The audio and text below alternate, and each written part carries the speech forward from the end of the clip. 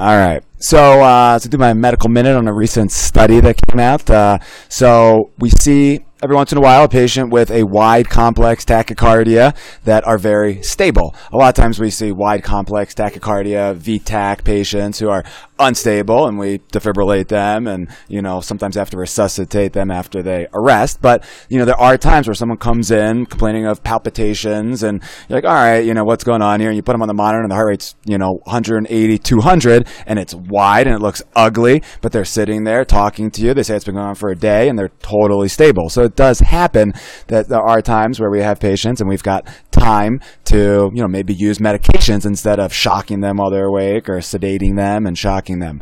So there was there's several drugs we can use. We talk about amiodarone is one we use a lot. Procainamide is one that gets mentioned, but we don't use a lot of. And then lidocaine is another possibility for medications that can be used for quote unquote stable VTach. And, what gets thrown in this mix as well is wide complex tachycardia. Sometimes you have an SVT that's really wide that you can't tell for sure if it's VTach or not. And the safer thing is to assume that it's, stable VTach.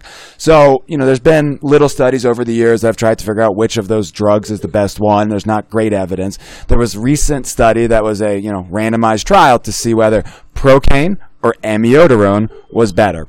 And what they found was that procainamide was significantly better than amiodarone. First, they looked at adverse events. These medications, amiodarone, procaine, lidocaine, all can make the patient worse, actually, by causing, an unstable rhythm or hypotension. And procainamide only did that about 10% of the time. Amiodarone did it about 40% of the time. So way more complications with amiodarone. And then in terms of how successful they were, procainamide was much more successful than amiodarone.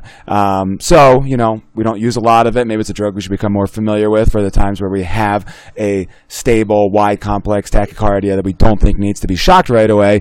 But even, while we are giving these medicines, it is important to remember that these patients can decompensate either on their own or from these medicines. So we should still treat them with respect and kind of have the defibrillator ready for them to decompensate any minute if we need to shock them if the medications aren't working. So, thanks, guys.